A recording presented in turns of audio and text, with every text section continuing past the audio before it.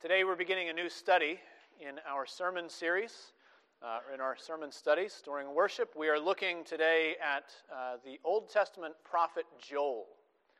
Joel is the second of what are known as the minor prophets.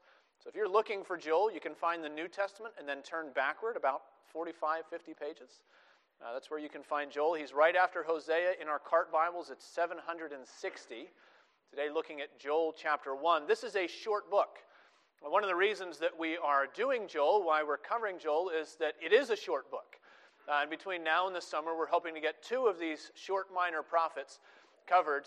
The other reason that we're looking at Joel together is that although the first chapter is rather heavy, and sometimes we overlook Joel because we read the first chapter and its plague and its locust and its wailing and lamentation, and we say, I want to find something with the gospel in it. There's a lot of the gospel in Joel. There's a lot of repentance and turning. There are prophecies and promises that are fulfilled during the New Testament age. And so, Lord willing, it'll take us about 4 sermons to get through these 3 chapters. We're going to take it in rather large chunks.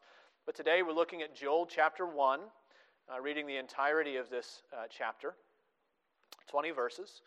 And before we read this word together, please join me again in prayer to the Lord, seeking His blessing on it. Let's pray. Gracious Lord, we thank You for Your word. We thank You for the prophets and the apostles, the stones that were laid on the chief cornerstone, the foundation of the church that You are building. Lord, we pray today that You would give us joy in the Lord. As we read these heavy words, we pray that You would cause us to cry out to You, just as Joel does, just as he tells the people to do in Israel. Lord, help us to have our hearts turned to You. Help us to see the glory of Your goodness. Help us to be encouraged by the gospel of Christ. We pray in Jesus' name. Amen. Hear now the word of God as we find it in the prophecy of Joel in the first chapter. The word of the Lord that came to Joel, the son of Pethuel. Hear this, you elders. Give ear, all inhabitants of the land. Has such a thing happened in your days or in the days of your fathers? Tell your children of it. Let your children tell their children and their children to another generation. What the cutting locust left, the swarming locust has eaten. What the swarming locust left, the hopping locust has eaten. And what the hopping locust left, the destroying locust has eaten.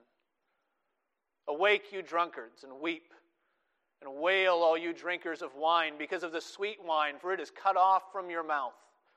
For a nation has come up against my land, powerful and beyond number. Its teeth are lion's teeth, and it has the fangs of a lioness. It has laid waste my vine and splintered my fig tree. It has stripped off their bark and thrown it down. Their branches are made white. Lament like a virgin wearing sackcloth for the bridegroom of her youth. The grain offering and the drink offering are cut off from the house of the Lord. The priests mourn, the ministers of the Lord. The fields are destroyed. The ground mourns because the grain is destroyed. The wine dries up. The oil languishes. Be ashamed, O tillers of the soil. Wail, O vine dressers, for the wheat and the barley, because the harvest of the field has perished. The vine dries up. The fig tree languishes. Pomegranate, palm, and apple. All the trees of the field are dried up, and gladness dries up from the children of man. Put on sackcloth and lament, O priests. Wail, O ministers of the altar. Go in, pass the night in sackcloth, O ministers of my God. Because grain offering and drink offering are withheld from the house of your God. Consecrate a fast. Call a solemn assembly. Gather the elders and all the inhabitants of the land to the house of the Lord your God, and cry out to the Lord. Alas for the day of the Lord is near. And as destruction from the Almighty it comes. Is not the food cut off before our eyes, joy and gladness from the house of our God? The seed shrivels under the clods. The storehouses are desolate. The granaries are torn down because the grain has dried up. How the beasts groan. The herds of cattle are perplexed because there is no pasture for them. Even the flocks of sheep suffer. To you, O Lord, I call. For fire has devoured the pastures of the wilderness. Flame has burned all the trees of the field. Even the beasts of the field pant for you because the water brooks are dried up. Fire has devoured the pastures of the wilderness.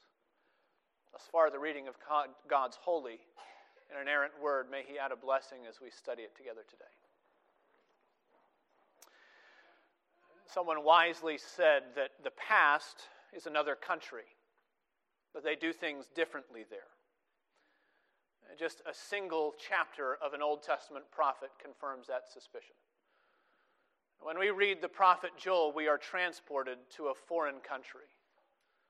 We're transported to a place where locusts descend and devour everything in sight. We're transported to a country where life and death hinges on famine and pestilence, on drought and plague. When we read the prophet Joel, we are transported to a forgotten land, a land without can openers, a land without freezers full of food to see you through the end of the week. We're transported, when we read the book of Joel, to a place without GPS navigation, without farm subsidies, without anti-lock brakes, and without antibiotics. We're transported to a place without polio vaccines, without artificial intelligence, without indoor plumbing, without all the other advantages that make our modern life feel safe and manageable and secure. And when we read the chapter that we've just read in Joel, we may feel very thankful that we do not live in a world quite like Joel's world, where a single catastrophe can upend an entire society seemingly overnight. Then again, there are disadvantages to not living in a world like Joel's world. Namely, what we lose in our modern contemporary world is the sensitivity that many older generations had to the spiritual realities happening all around them. You've probably heard older peoples, older generations, older societies ridiculed for their simplistic beliefs. You know, back then, people believed that there were angels and demons hidden behind every rock, behind every tree, and how foolish and 21st century scientific man looks down on Joel, looks down on the apostles, looks down on most of human history right up until about 5 minutes ago. There are all so many superstitious fools, aren't they? How silly to imagine that there are unseen powers and forces at work behind concrete realities that we can see and measure. How superstitious. Well, history has no shortage of superstitions. But then again, what scientific man thumbs his nose at, most of us, I think, could do well to reclaim. You could do well to reclaim a bit of spiritual conviction. The sense that when we look at the world around us, whether we're seeing things that seem pleasant to us or perilous to us, this conviction that we believe and know that the God of heaven and earth is at work.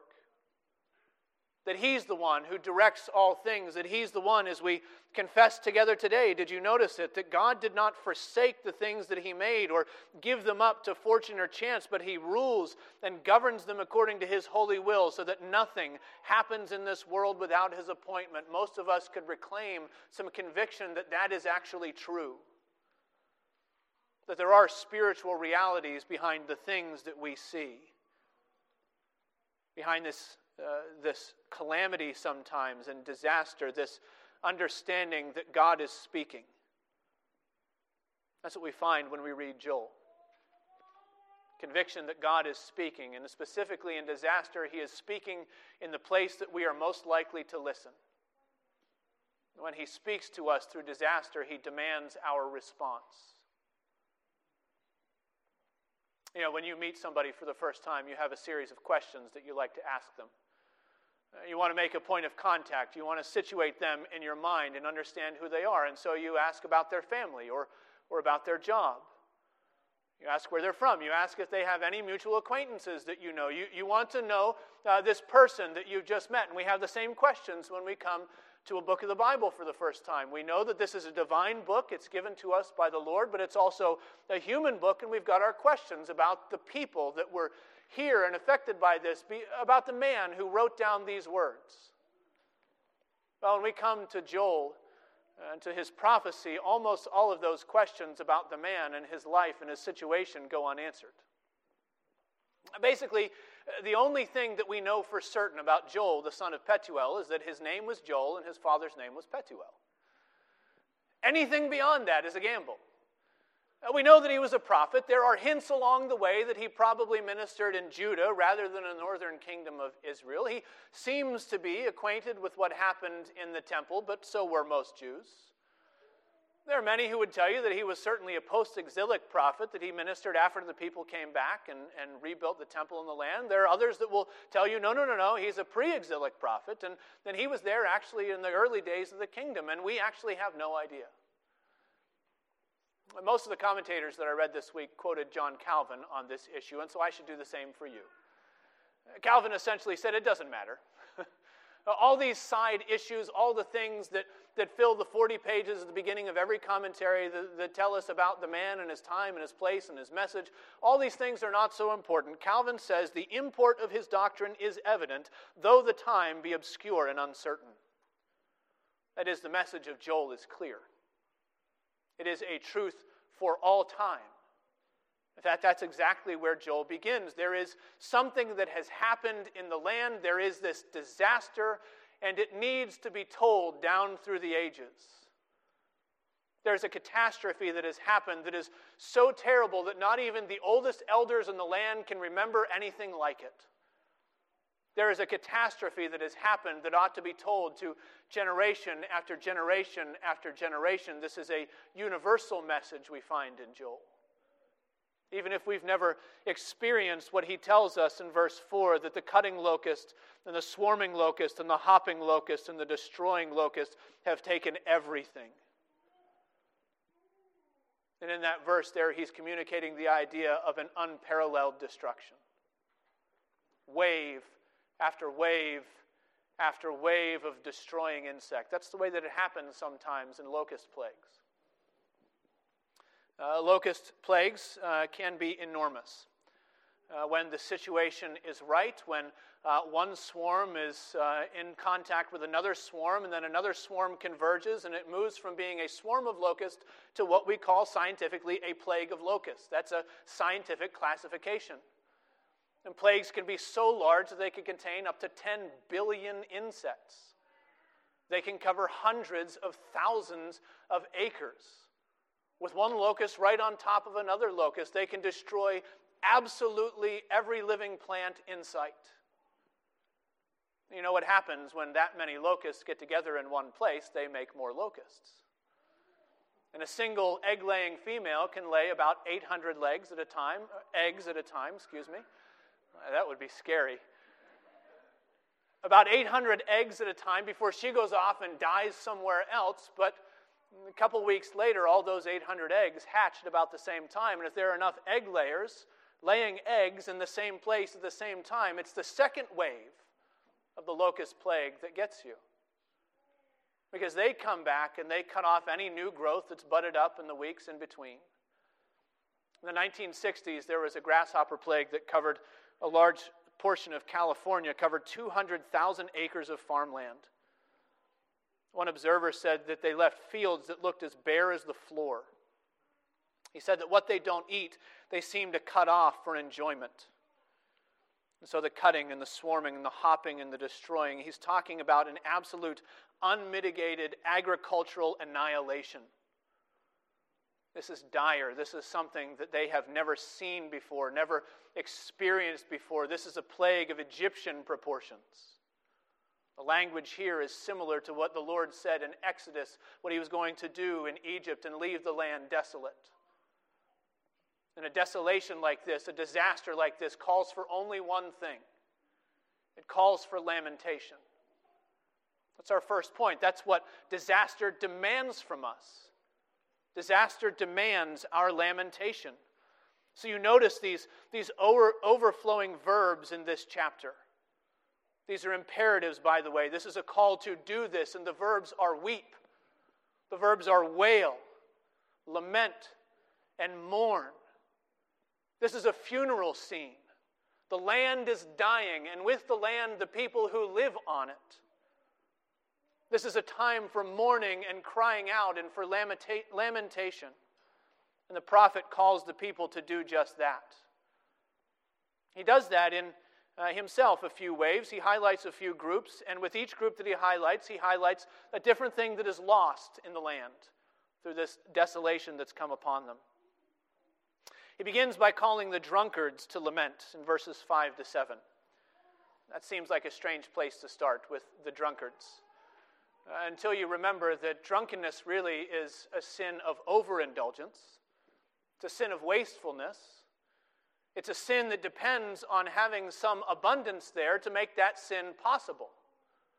And this is what we find is lost through this call to the drunkards, that what is lost is the abundance of the land. Normally, they're the ones who are disconnected from reality, so we find them here in verse 5. They're sleeping, they're in a stupor. All this has come against them, and they're unaware, but soon the withdrawal is coming. Soon the shakes and the tremors, soon the sweats. Because their favorite indulgence has been cut off, because there is no more abundance in the land to fuel their sin. He says that the fig and the vine have been cut off, and there is an important pair of terms there in verse 7. He says this nation has come against my land with sharp teeth, with this devouring, ravenous appetite, and it says it has laid waste my vine and splintered my fig tree. Those are important terms. The vine and the fig tree, we tend to think of the promised land as a land flowing with milk and honey.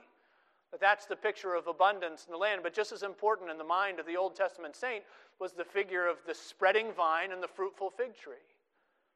You can find that paired all throughout the Old Testament as a picture of abundance. You find it showing us the prosperity at the height of the Old Kingdom.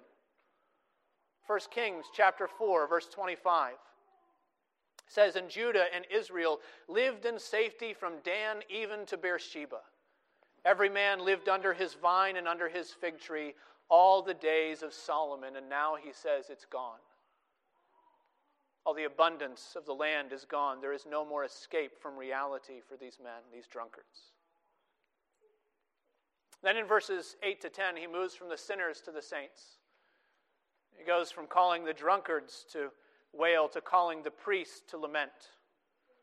And here we find a loss of sustenance, a loss of future hope.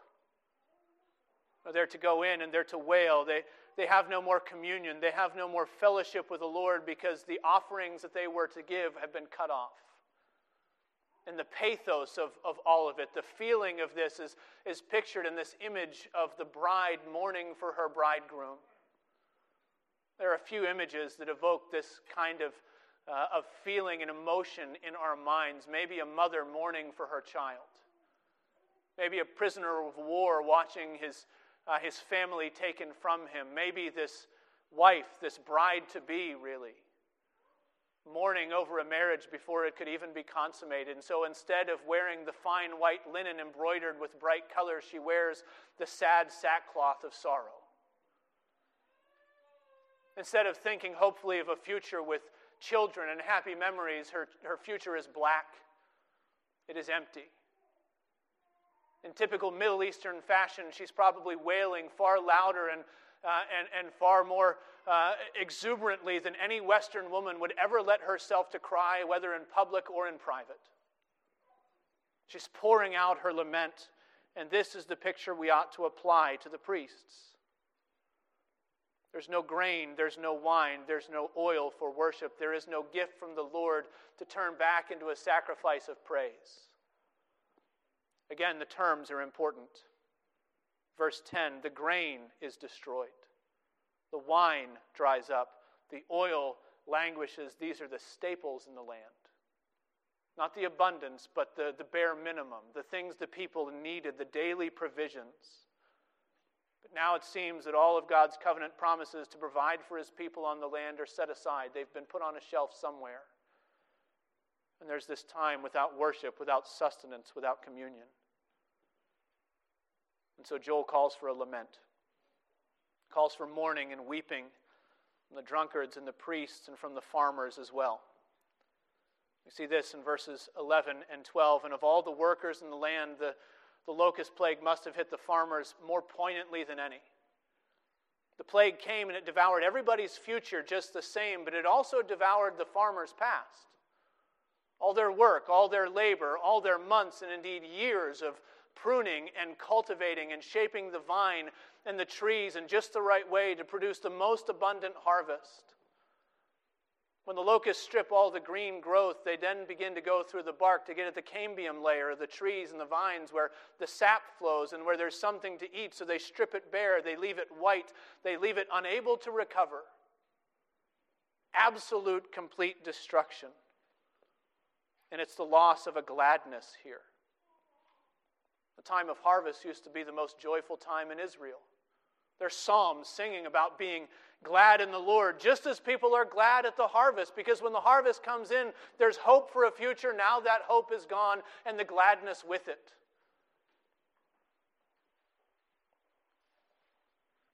Not just the provisions, but the sweetness as well. The date palm, and the pomegranate, and the apricot, and the apple, and the extra portions, all those little simple blessings that we like to have at the end of the meal just to sweeten the plate a bit. And they're all cut off. And just like the trees and the vines, we're told that gladness itself has dried up from the children of man. Here was this land pregnant with promise, and the land has brought forth a miscarriage. And there's a loss of joy and gladness, and it ceases. And so Joel tells us to wail and to weep and to mourn and to lament. This is what disaster demands. It's practically what it squeezes from us involuntarily. But because lamentation often feels like a reflex rather than a response, we can forget how important it is. We can forget the value that we find in lamentation. I don't mean to make light of anybody's suffering. Whether the people of Israel or the suffering that you face, the things that make you lament in your own life. But do you realize that there's a value in lamentation? In seeing and wailing and crying out to the Lord and recognizing your situation, the desolation that may be coming upon you. Do you realize that that's a good thing that the Lord has given us? Do you notice that this passage is full of imperatives? It's full of action words. Joel is telling us, do something. But there's none of the language of rebuilding. Isn't that the action that we think we should take at this moment? Disaster has come upon us. Let's rebuild, let's replant, let's water, let's build something up. And he says, no, what you need first is to mourn and to lament. You need to cry out and recognize what's happening. And the importance of lamentation is that it's this mechanism that the Lord has given us to help us to feel the full loss of the things that we suffer. Sometimes we need that. Sometimes we need lamentation to allow us to sit with our smallness. You know, grief is one of the ways we come to grips with our inability to change our situation. This is the way that Raymond Dillard put it. He said, in the face of a constant hubris on the part of the human race, there are many ways in which the Creator chooses to remind proud humans of their impotence, even in the face of the least of God's creatures. He said human beings could no more hold back the locusts than they could arrest the tides, stop the changing phases of the moon. They could only sit back and watch. That's the way it sometimes happens. That's the way it happened in Israel. That's the way it sometimes happens for you. There is this slow motion crash and you can't stop it and you can only watch it happening. There are disasters that fall on your family. There are disasters that fall on your nation. There are disasters that fall on your church and on your health and in your relationships. And sometimes you can't stop them. And lamentation helps you to see how helpless you are, because sometimes we need that. Because our problem is that we don't like to feel our smallness. We don't like to have to lament. We don't like to feel out of control.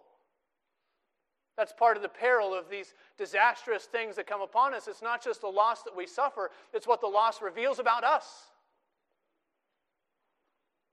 And so because we don't like to feel small, we don't like to lament, we find ways to avoid it.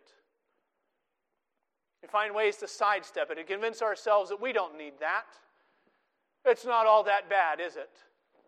We don't have to feel that way. We don't have to engage with what we've actually lost and what's actually happening. There are lots of ways that people do it, in the church, out of the church. There are some unbelievers probably that do it with their persistent materialistic worldview. Well, it's a loss, but it happens. Nobody likes to be on the losing end, but it comes around sometimes, and sometimes it's your turn, and sometimes it's another one's turn. Why is it Ukraine this week and not America? Why is it somebody in Haiti and not you? Why is it somebody else? Well, it's all just matter-changing states, right? That's a materialistic worldview. It doesn't mean that the materialist doesn't mourn. They suffer loss the same way that we do. They feel grief the same way that we do. But when the materialist mourns, they do so unreasonably. It doesn't fit their worldview. It makes no sense. It's all just matter-changing states.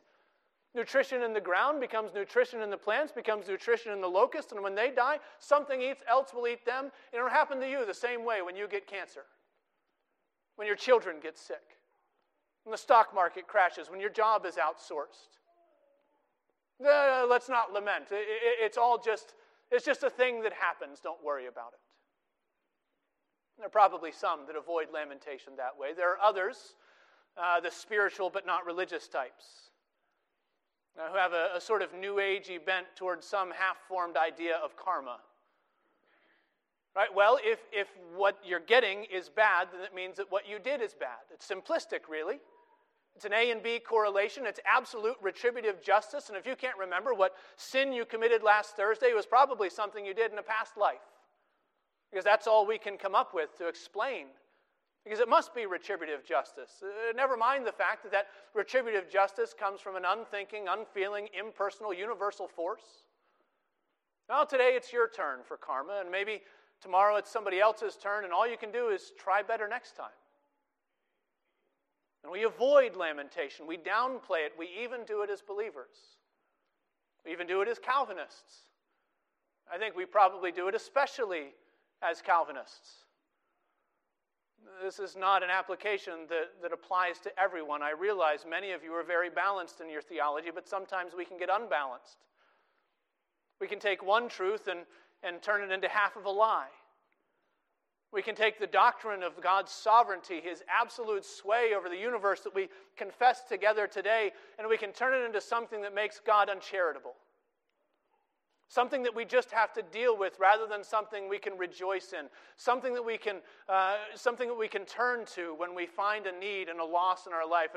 And instead we make it just, well, God is in charge. He's on the throne. Then you have no right to grumble, and you have no right to feel pain at any sort of loss. God's sovereign, after all. Don't you know that? We feel that twinge of guilt when we express our anger or our frustration or our lamentation when we really do suffer loss in this life. We find in 1 Thessalonians chapter 3:13 that because of the gospel we do not grieve as those who have no hope, but we do grieve.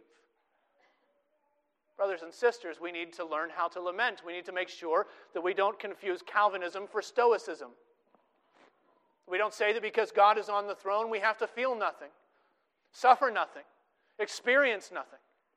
Sometimes we need to see how bad things really are and what loss actually feels like. Sometimes we need to recognize that we grieve. Yes, we grieve with hope. Yes, there's the hope of the resurrection. Yes, there's the Lord Jesus Christ, but we grieve, don't we? We grieve because we see the curse of our sin touching our lives in profound ways, taking from us the blessings and the opportunities and the people who mean the most to us. And we grieve over those things.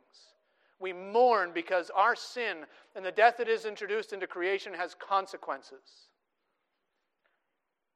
Disaster, whether big or small, makes a demand of us. It demands first our lamentation. That's the largest of the 3 points, by the way. It demands our lamentation. Secondly, it demands our awakening. As Skip down to verse 15.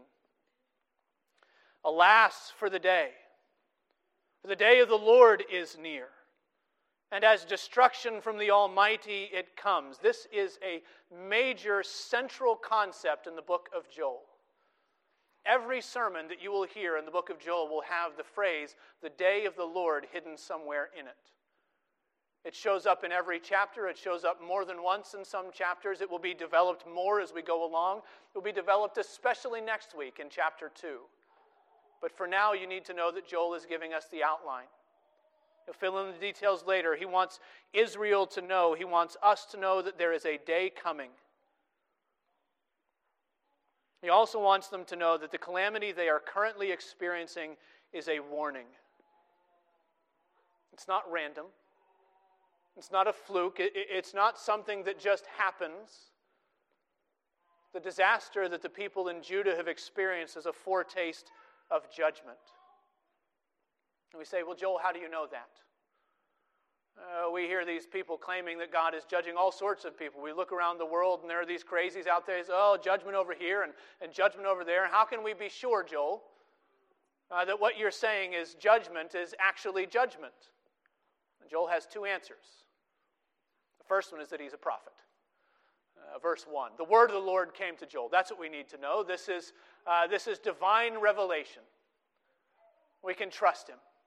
This isn't his word. He hasn't come up with this. He's not out there to gather a following to sell some books on the bestseller list. He's a prophet. And the second answer he might give to this is that he's a spiritual person, as we all should be. Joel lives in a world where he can draw conclusions between what he sees happening and what God has already said.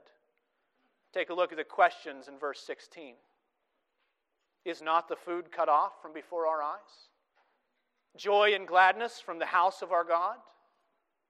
He's asking this question. He's saying, wake up. Pay attention. What do you see happening? What does it mean for where we are? Can't you see the signs of judgment already descending in the promised land? And maybe in the back of his mind, he's got those curses from the law in the Old Testament. Deuteronomy 28 is one of the places that we go that the Lord says, this is what I will bring against my people if they refuse to listen to my word. There's some parallels there. God says if they will not obey the voice of the Lord, Deuteronomy 28:22, the Lord will strike you with wasting disease and with fever, inflammation and fiery heat, and with drought and with blight and with mildew, and they shall pursue you until you perish.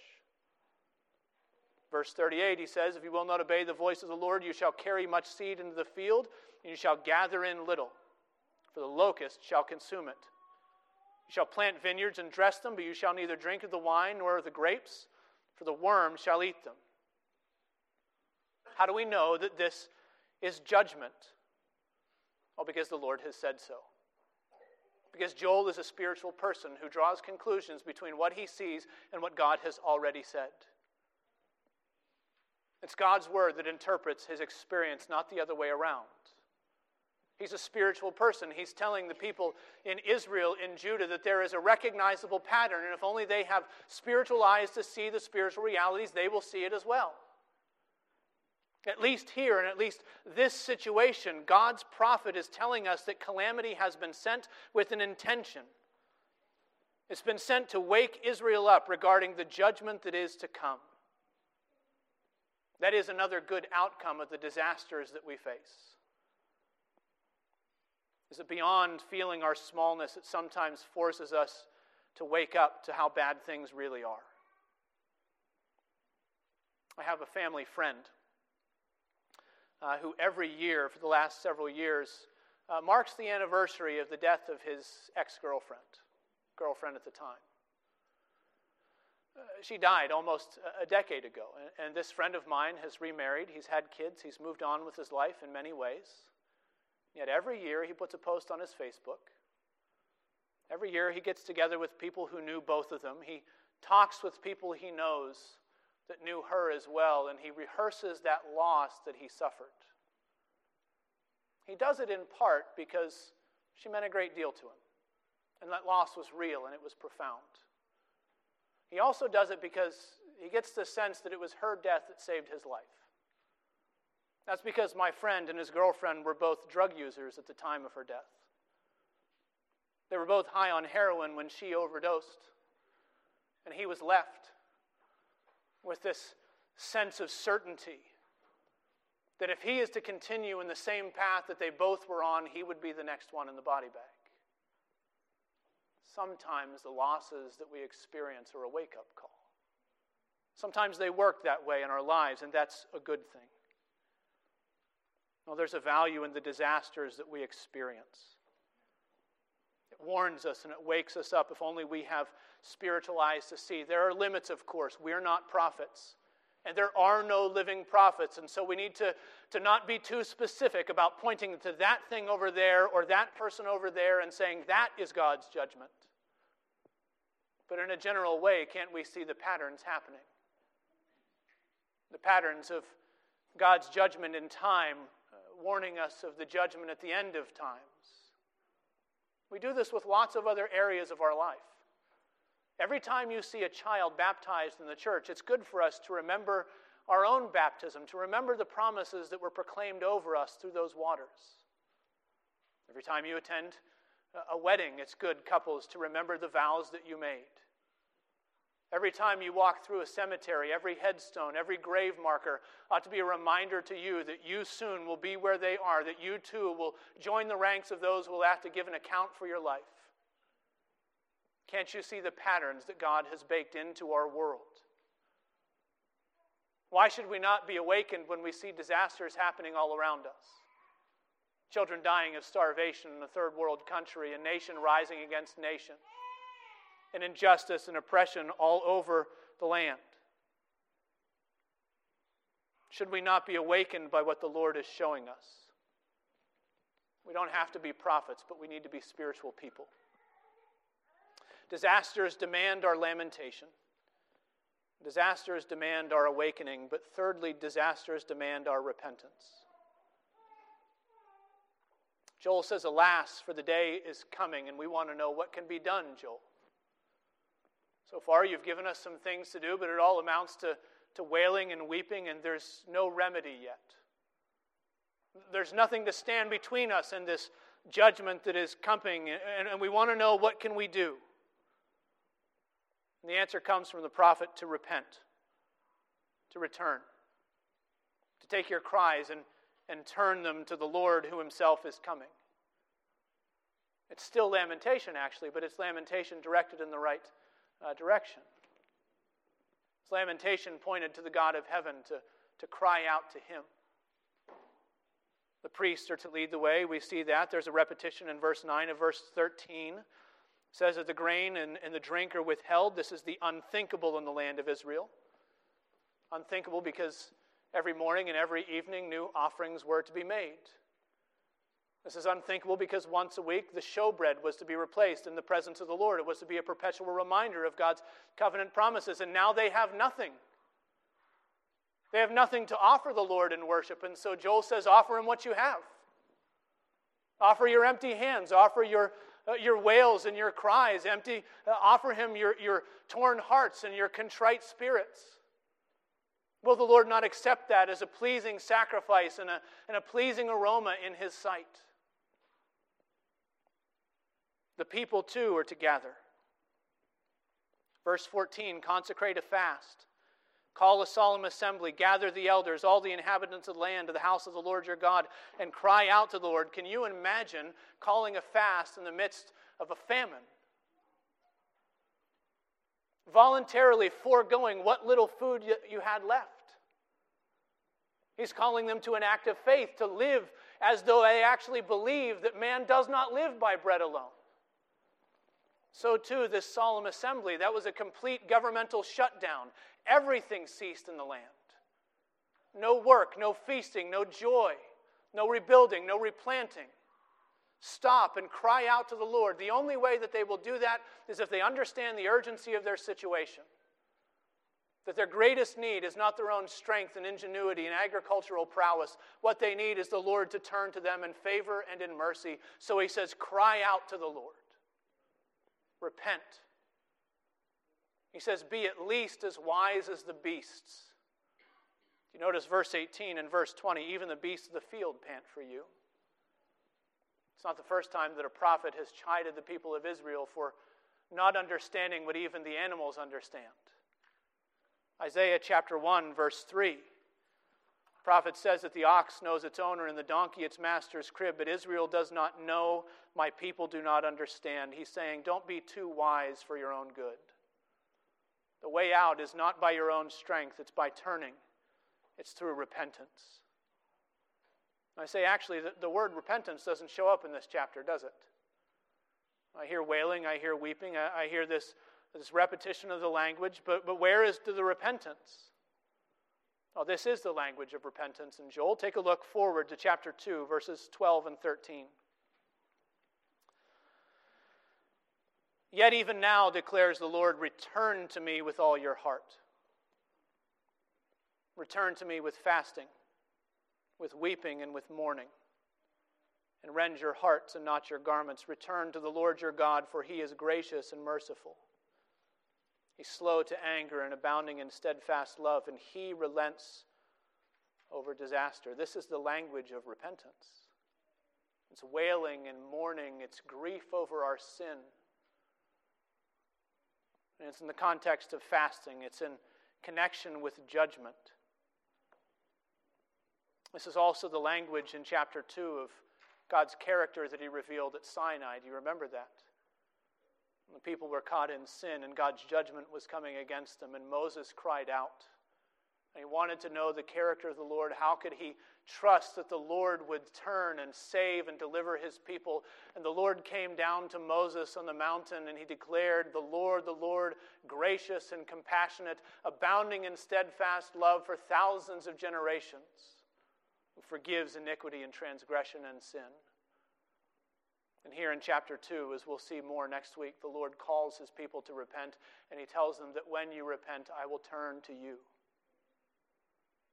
I'll turn to you in mercy and in favor. This is the language of repentance.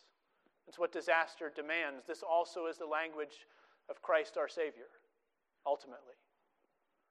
So you remember that passage in Luke 13 reminds us that Jesus also lived in a time where people were perplexed by the things that they saw around them.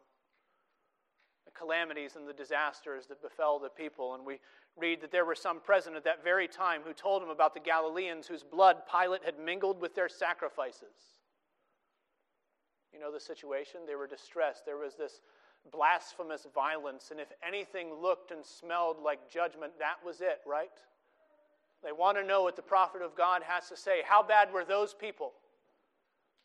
Why did judgment fall on them? There's calamity over there. Don't you see it? Jesus, give us your interpretation of the things. You can imagine how other people would respond to the same question. Well, the modern materialists would shrug it off. It's a shame, perhaps. And maybe they'd offer you a diagnosis of Pilate's megalomania. Maybe they would offer you a mental health professional to give some therapy and help you through your struggles in the world that you see around you, but that's as far as the help would go. And the new agey person might chalk it up to chakras and the universe and the cycles of the moon, and karma has come at last. Well, and the Christian Stoic would probably quote C.S. Lewis, you know, he's not a tame lion. And again, the half-truth is the worst lie, isn't it? The Christian Stoic would tell you, don't worry about that. You never mind. You stay the course. You keep your chin up. If ever there was a spiritual man, it was Jesus. Anointed with the Holy Spirit beyond measure, and he takes a completely different tack from all of those who might have answered the question. He takes the calamity happening over there, and he presses it home to the people who were in front of him. He answered them, do you think that these Galileans were worse sinners than all the other Galileans because they suffered in this way? No, I tell you, but unless you repent, you will all likewise perish. What's Jesus' interpretation? What message should we take from the disasters that we see around us? It's maybe close at home, maybe far abroad. What's the message we should take? The message is repent. Because unless you repent, you too will perish.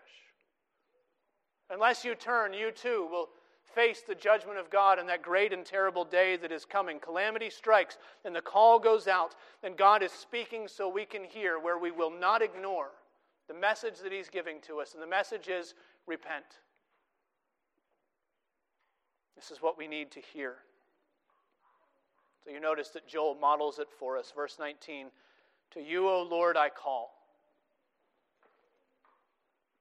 There's gospel hope in that single phrase. You go back to the words of Christ, that as many as come to me, I will in no wise cast out. What happens when you see the disaster of your own sin through the disasters that are happening around you? What happens when you turn to the Lord and you confess your sins, those deepest, darkest sins that you hide even from yourself? And we think, if I turn to the Lord, it's only going to be more disaster. Then judgment will come because I can't tell anybody about this. And He says, if you confess your sins, the Lord is faithful and just to forgive. And so what do you do when you see disaster, when you see Ukraine, when you see Haiti, when you see things happening in the world, when you see things happening close at home? To you, O Lord, I call. Cry out to Him. Know the truth of His gospel and His goodness. See the blessing of salvation in Christ as He calls you to Himself. Let's pray together. O Lord, we pray that you would make us to listen where you call. Give us faith in you, O Lord, and help us to walk with you. Turn our eyes and our hearts to you in prayer. Give us true repentance, that you give us life in Christ's name. We pray in Jesus' name. Amen.